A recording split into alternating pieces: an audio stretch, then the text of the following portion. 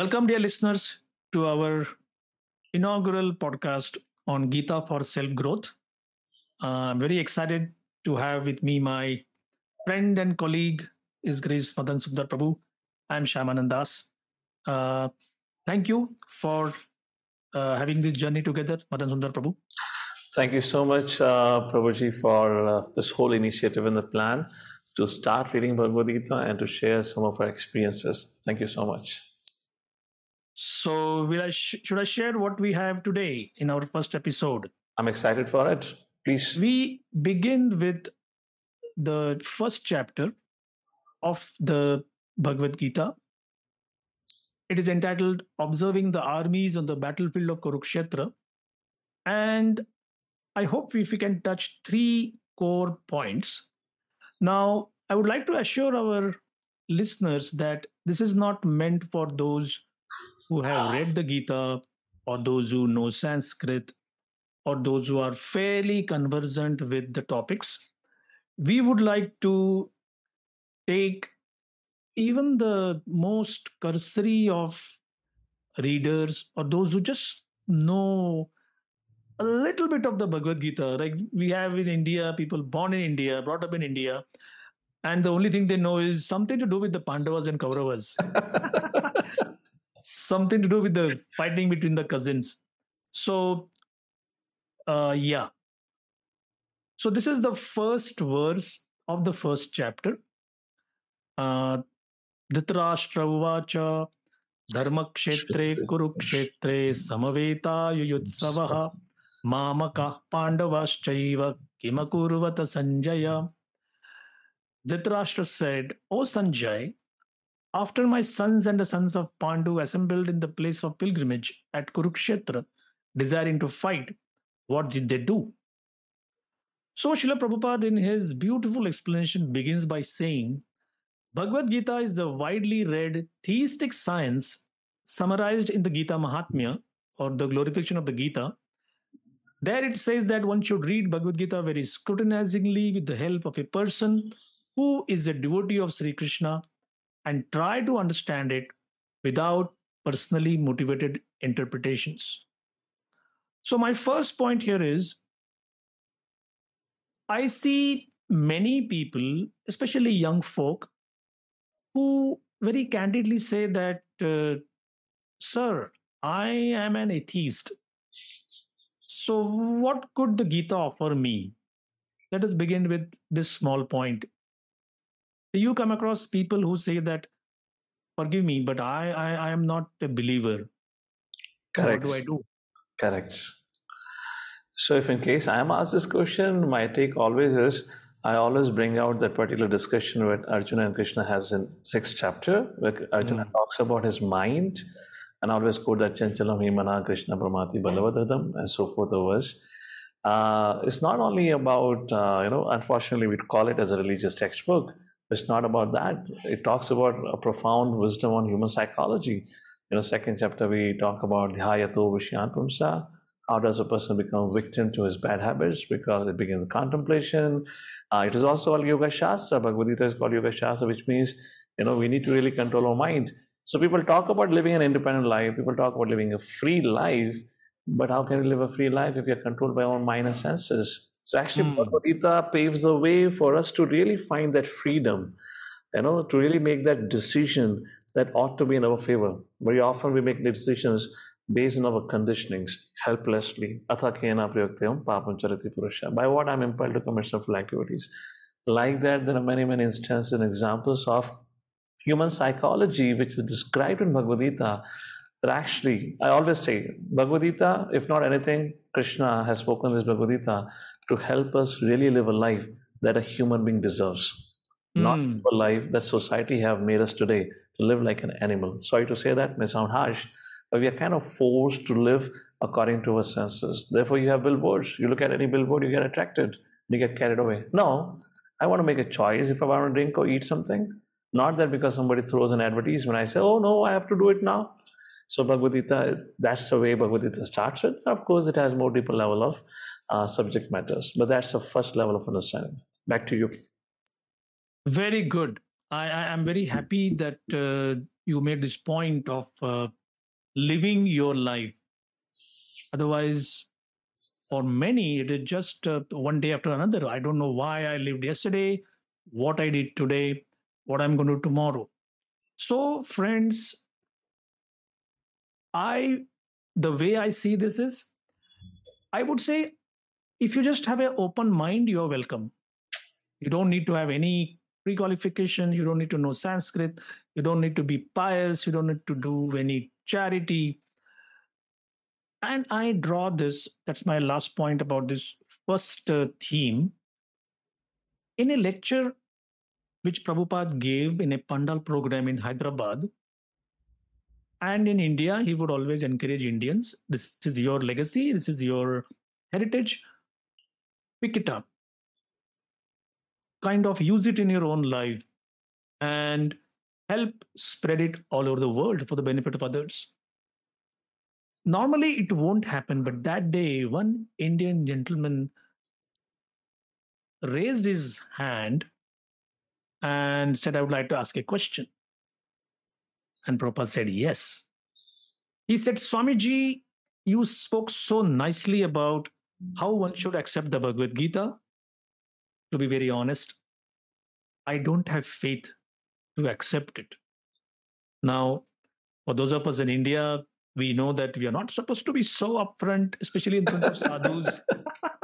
We are supposed to say yes, yes, yes. We may not do those things later, but at least in front of them, we are supposed to be very servile. But Prabhupada was very appreciative, and he said, Sir, I have one request. Would you agree to that? And the man graciously said, yes. My request is, I am fully with you when you say I cannot accept the Bhagavad Gita blindly. My request is, please do not reject it blindly. Agreed. Profound. And this is where I would like to say that if somebody feels that, oh, they say this is the theistic science, and I am not that kind of theistic. Sir, madam, whoever you are, if you're just open-minded, and would like to experiment, just like the first time you go and taste Chinese food, you just experiment with something. Someone tells you this goes well with this, or with South Indian, Mexican, continental, any kind of cuisine. Similarly, take the Bhagavad Gita as a new item and taste it. That's all we would ask. Next, Madan Sundar Prabhu, is the issue of interpretation. Yeah, correct. And there it is said that, okay, here is like a medicine is to be taken in a proper way. The label says something. So this is the label on the Bhagavad Gita bottle. Read Gita very scrutinizingly with the help of a person who is a devotee of Sri Krishna, and try to understand it without personally motivated interpretations. The example of clear understanding is there in the Gita itself, in the way the teaching is understood by Arjun, who heard the Gita directly from the Lord. So, any thoughts on what is a personally motivated interpretation? Just like any endeavor, when a person does, he always asks for what's in for me. Yeah. So, as Srila Prabhupada often writes, there will be something called as Bhagavad Saptas, or, pravachans on spiritual text.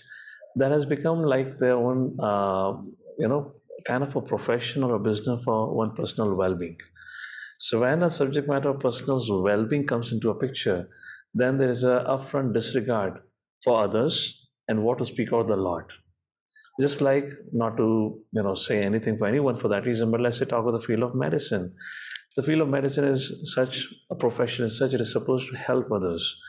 But oftentimes we come across stories where, in fact, people in that profession are cheating innocent people to make extra money. Giving wrong advice, probably, or getting them hooked to some kind of a medicine so that they become their customer for lifelong, etc., etc. So the profession of medicine, or let's say doctor, medical field, is not expected to do that. Similarly, people who are taking to spiritual textbooks like Bhagavad Gita and others are not supposed to bring in their personal agenda or personal well-being. We are supposed to be a transparent medium. So I feel it is more to do with where a person is quite egoistic, self-centered. He does think for oneself rather than doing things as being described here. Therefore, the interpretation comes. And the biggest reason for interpretation that I could add here, I think, quickly on the spot right now is because there's always an inherent envy. How can somebody be greater than I?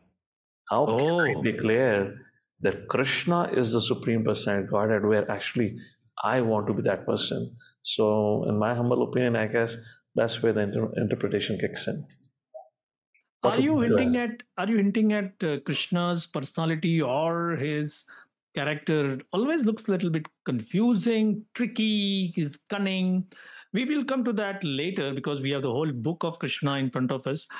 Uh, in my golden beginning days, now of course there is nothing like golden olden days, but beginning days I would say. Someone said, I had asked this question in a Gita class, and the teacher, he ordered, he requested, can I get a glass of water, please? And then he tells someone, okay, the devotee who brought the glass of water, he said, no, don't start drinking it. He said, no, it's for you. He said, no, but start drinking it. So someone tells someone to bring a glass of water, and the person who brings a glass of water is told to drink. He's a bit confused. Hmm. And after he drank half the glass, he says, now do you understand? If I say I need a glass of water, the correct interpretation is to give it to me.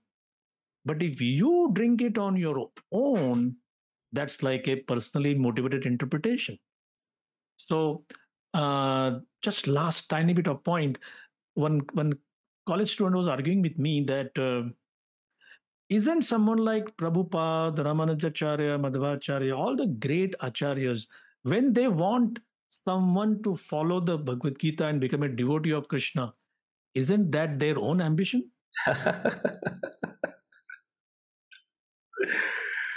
Looking forward to your answer. Interesting question. I generally say that, is a doctor personally motivated to cure you? That's his job, isn't it? Is an engineer personally motivated to make your house stand for 50, 60 years? That's his job. You have paid him for it. So basically, any kind of book on the Bhagavad Gita where, and Prabhupada is very objective, any book where the the teaching is understood by Arjun the way Arjuna has understood it, that should be considered bona fide. Agreed. If there is any other conclusion, then that becomes difficult. Correct. So we have say 3 or 4 minutes to talk about our third theme, and that is, what is the background for this book? So I'll just put in a few words. You can add in wherever I may not touch some points. So we understand Mahabharat, Greater India. Bharat, of course, is the name of this whole planet at one point of time, but the whole subcontinent. Surely now it has shrunk, but still it is called Bharat. So Greater Bharat, the king of Hastinapur, New Delhi, would be the king of the entire planet. Practically speaking, others would be vassal states. They would pay their taxes. And in this great Kaurava dynasty, we have the 5 Pandava brothers, 100 Kaurava brothers. And as things happen, there is a great fratricidal war as to who would essentially rule. So the history talks in terms of a gambling match where the virtuous Pandava brothers were cheated, driven out of their kingdom, 12 long years in the forest, 1 year incognito. They come back again. There is a hope for compromise, but the Kauravas, headed by Duryodhan, they say no, there'll be no compromise. It is winner take it all, as they say in America. Take the whole thing. And at that particular point where they meet on the battlefield to decide who's going to rule the entire planet, this is that classic tension point which Krishna uses as a tool to give the entire population of the time after this war. That means all of us in Kali Yuga, that they should have this treatise, a user's manual for life. That is the Bhagavad Gita. So this is the beginning point, and that's like the background for this whole battle. Anything to add before we close? Perfect.